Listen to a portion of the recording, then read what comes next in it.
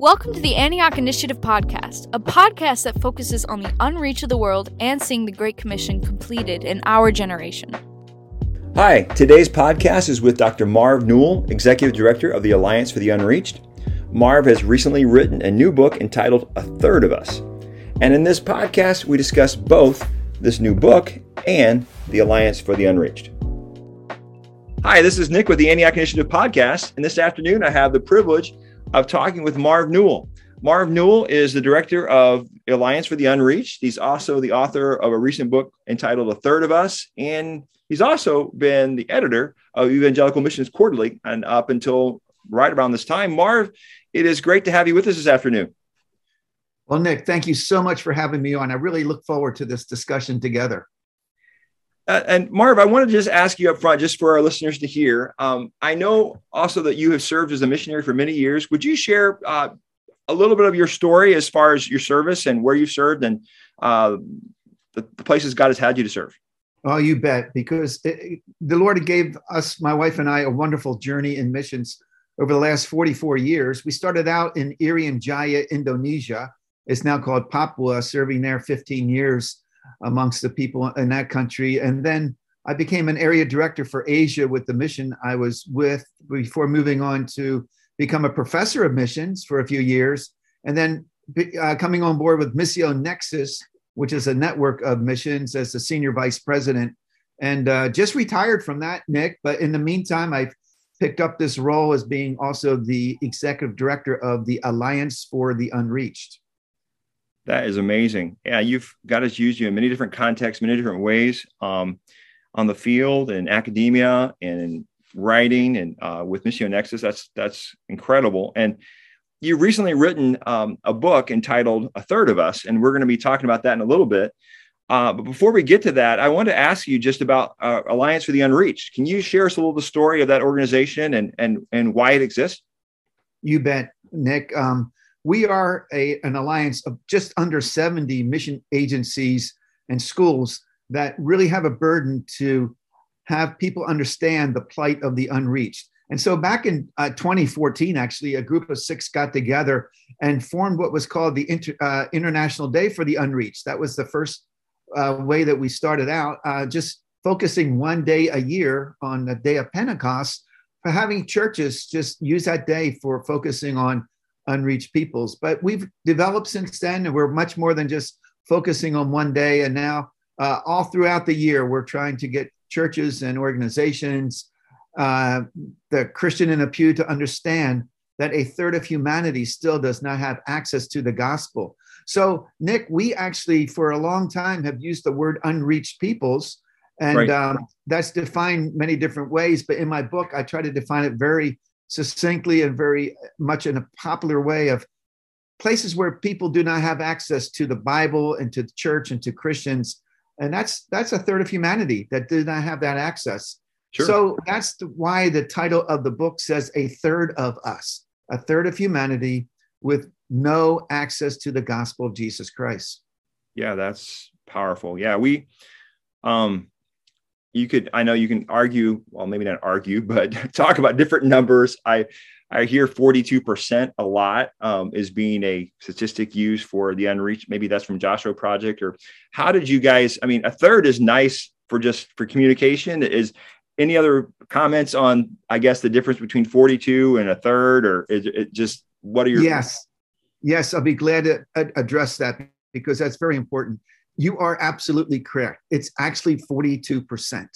However, when we started this alliance, we found that interest in promoting the Day of the Unreached began to wane, and we couldn't understand why. We had a good start, and then it just started almost to peter out.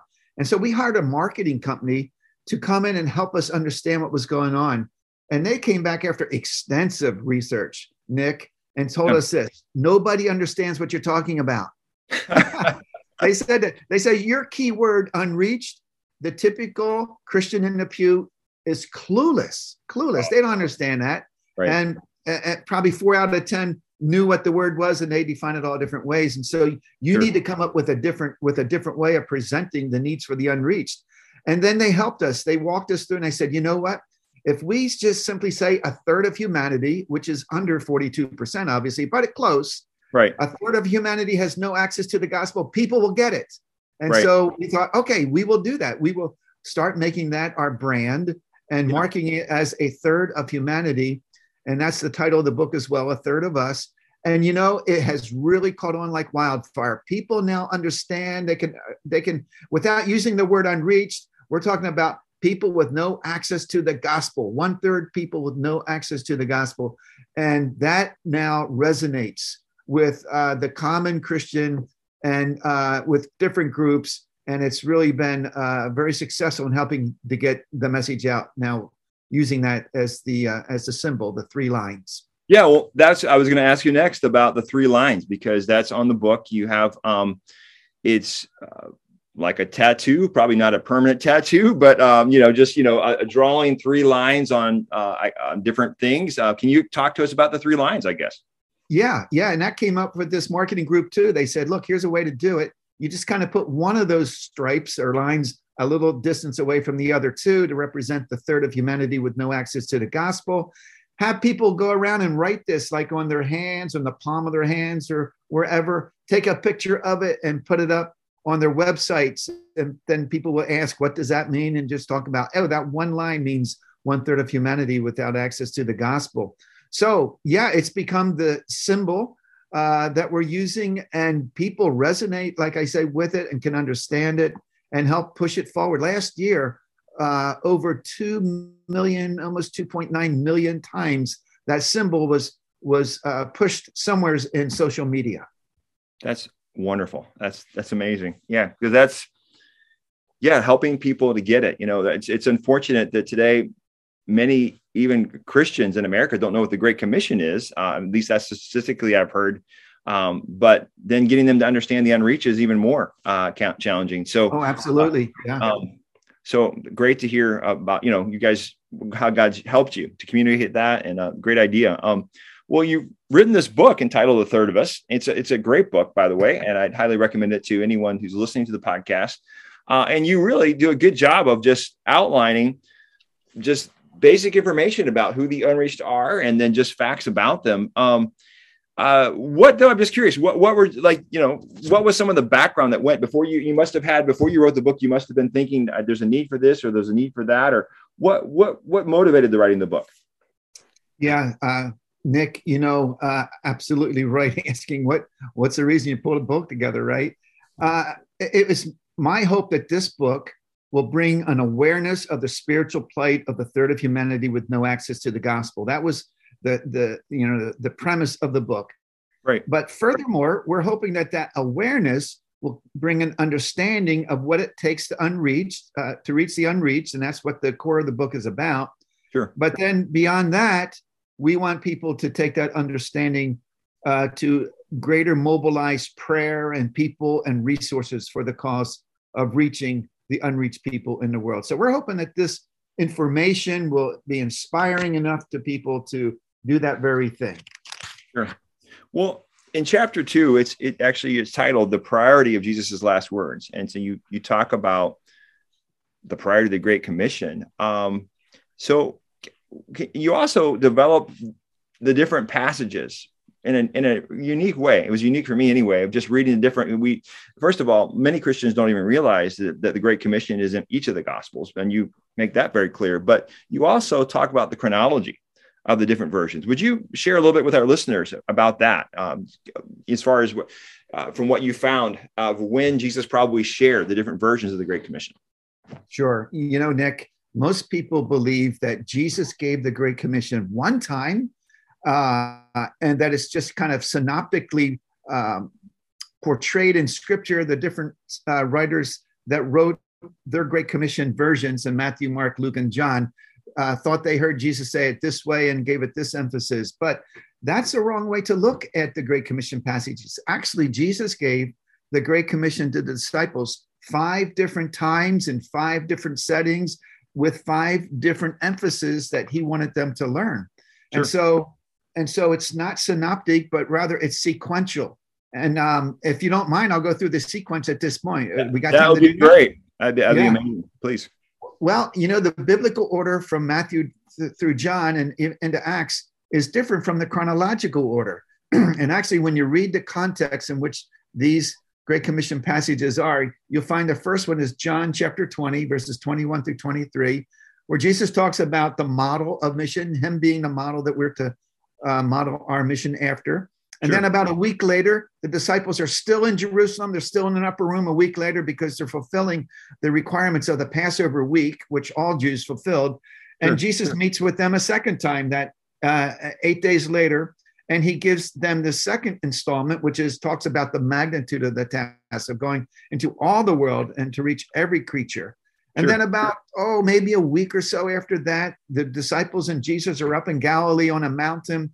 It says in Matthew chapter 28, and we find the third installment that Jesus gave them about the method of reaching the unreached, the methodology in that passage.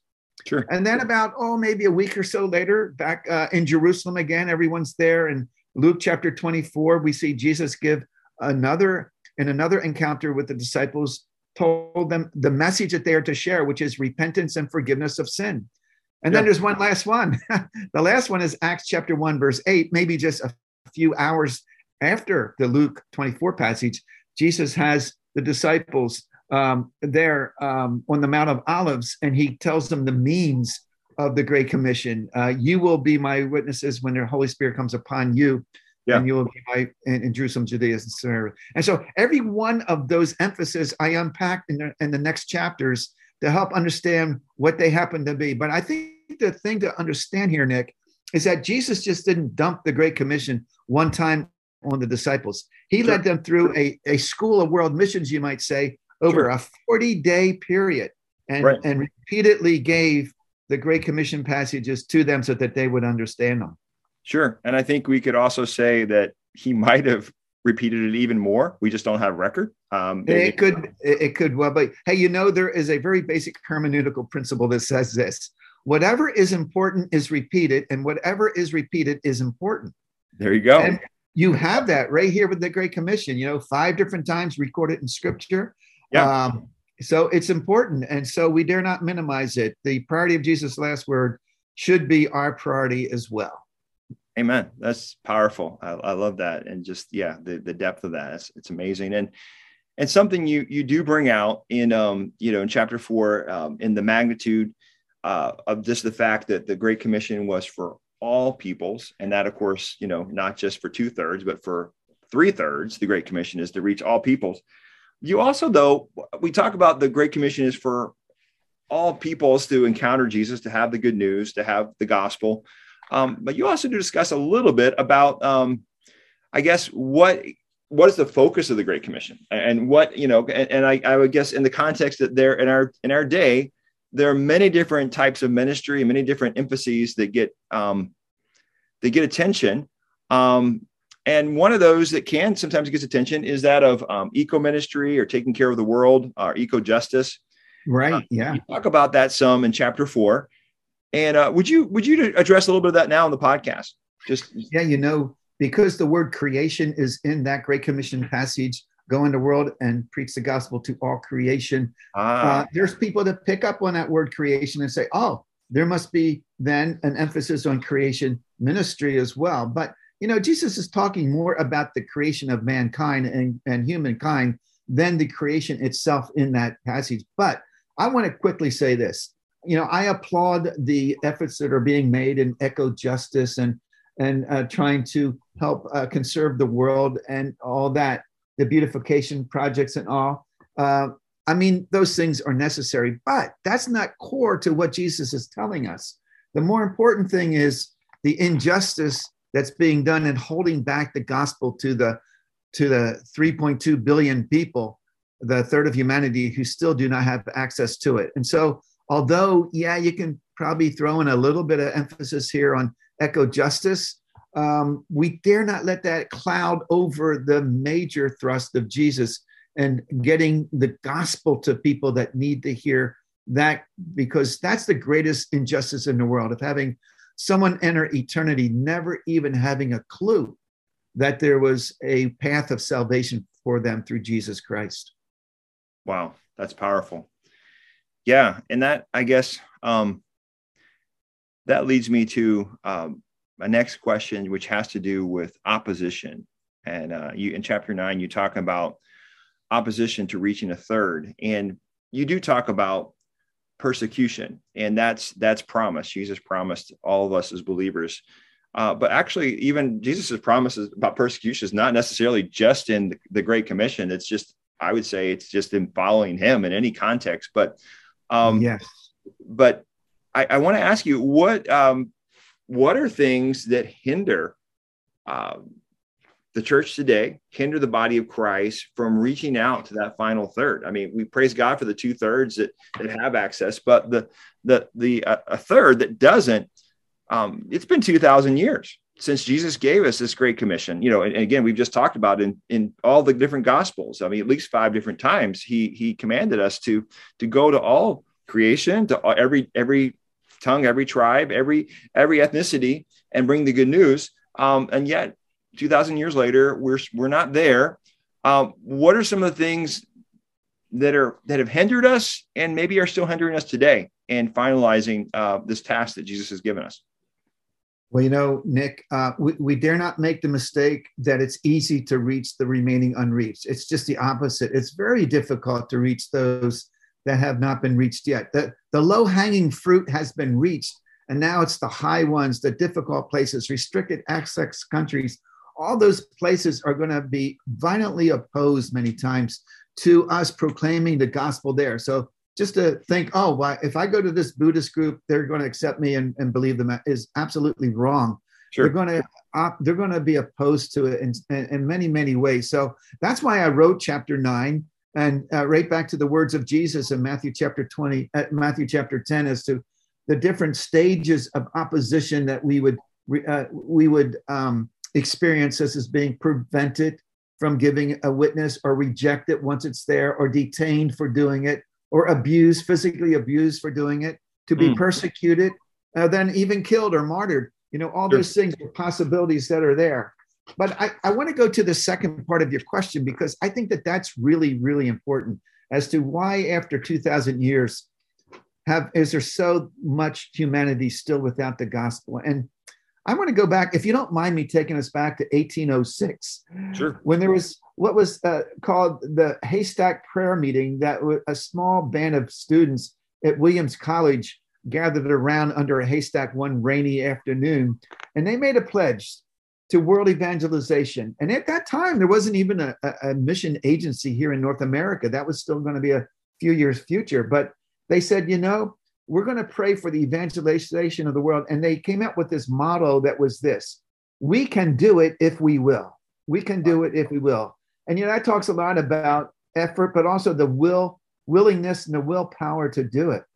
And I think that today we need to remember that it's going to take willpower on our part to do it, and God enabling us to have the will to do that.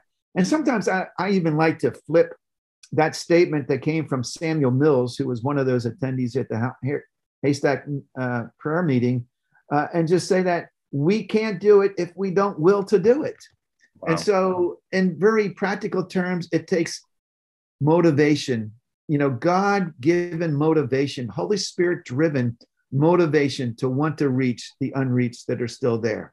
And we dare not miss that. But second to that is also this disparity of resources that are there. When we think about, for instance, of all the missionaries in the world today, there's like over 400,000 of them out there, but only about 3% of them go to no access countries, go to unreached peoples. Only 3% of missionaries. It's astounding to think that there's so few that are willing to go to the unreached. And then not only when it comes to personnel, is there a problem, but when it comes to financing as well. Financing, again, is like 1% of mission dollars given to missions are earmarked directly and specifically for unreached peoples, just 1%. And so, that's just shows that we need to balance some of this. Some people call this the great imbalance. And it's a great imbalance. It's a disparity that needs to be addressed. So we need to we need to turn things around when it comes to people being motivated, wanting to go, and then allocating the resources and personnel to do that very thing. Yeah, that's wow, such a great need. And wow, what are some I'll just ask you about, the Alliance for the Unreached. What are some things that you guys have been doing? Well, the book itself is helping people to grasp these things, and the Day for the Unreached. But what are some other things you guys have been doing to help get the word out, to help people catch the importance of this vision? Yes, right. Well, first of all, we do have a website, which is Alliance for the Unreached. I know it's a long thing to write out, but alliancefortheunreached.org. And Sure. if any of our listeners would go there, Nick, and go to the resource tab at the top of that page and go into that resource area, you'll see several different things there. First of all, there's sermons that can be used on the day of Pentecost or whatever day a pastor might want to preach about the unreached. There's Sure. a prayer guide that's there that's updated every year. There's a Great Commission action guide that's there. There's inserts for bulletins that can be picked up. There's podcasts that can be listened to. There's just a lot of materials that really are available to anyone that wants to get on board. You don't have to join us to grab those materials. Just go ahead and do that. Oh, and let me say this. At the very back of my book, I mentioned it, but it's on that website too, is that if people want to teach this book, because this book is very teachable, Sure. maybe small groups or and Bible school classes or something, there's a PowerPoint that goes with it, a free PowerPoint to grab right there on that resource page and download the PowerPoint and use it any way people want to be able to teach the book as well. Awesome. Yeah, I've looked at that PowerPoint. It's great. And the book is definitely really helpful. And it's a great book. It's probably, to communicate the needs of the unreached, is one of the best books that I've seen, if not the best book. Just succinctly, there's a lot of great books on missions, but this one, your book, does a really good job of just really defining hey, there's still a third left. I would say, we could say 42% or 1/3, but for marketing 1/3, that so desperately need access to the gospel. And the church, this is the church's responsibility. As I talk to people, I often let people know that, we praise God for the UN that can address certain types of human rights issues, praise God for companies that can help with different kinds of issues, local non-government organizations or nonprofits can help with different kinds of needs of poverty in communities with food. But who's going to help people have access to the gospel? Who's going to give the gospel if it's not the church? Yes. It's our unique responsibility. I mean, no one else, the Red Cross is not going to give access to the good news to the unreached. The Red Cross is, governments are not going to do that. UN's not going to do it. Only the Church of Jesus Christ can take this responsibility, which he gave us. He gave us 2,000 years ago. And I so appreciate your, everything that you guys are doing at the Alliance for the Unreached, and also just for this book is just an amazing resource, and all you've done to cast vision in this book. Any other thoughts you might have here as we're getting ready to wrap up the podcast and interview here, just regarding the book, regarding your organization and all that you guys are doing to cast vision for the unreached?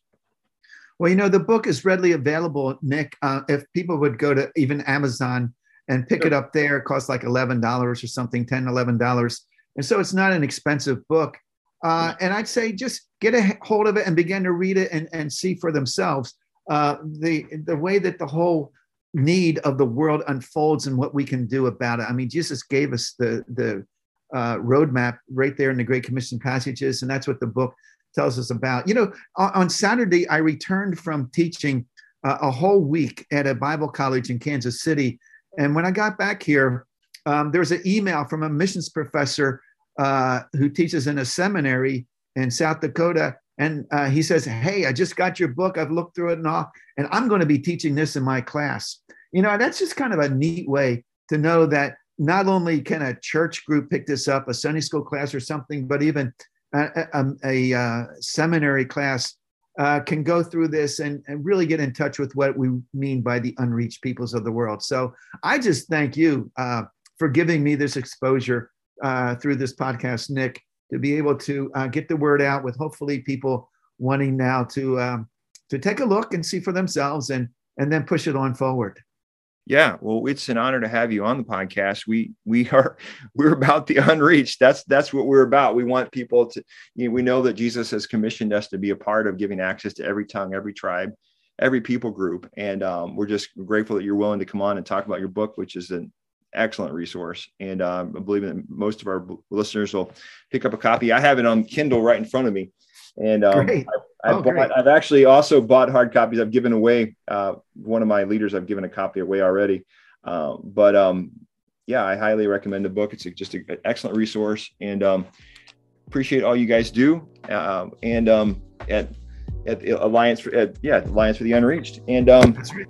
Thank you for your time today with us. We really appreciate it so much.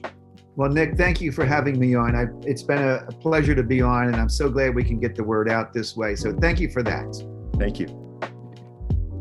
Thank you for listening to this episode of the Antioch Initiative podcast. To keep up with future episodes, follow us on Spotify and Apple Podcasts. Follow our social media handles at the Antioch Initiative to stay up to date on all future content.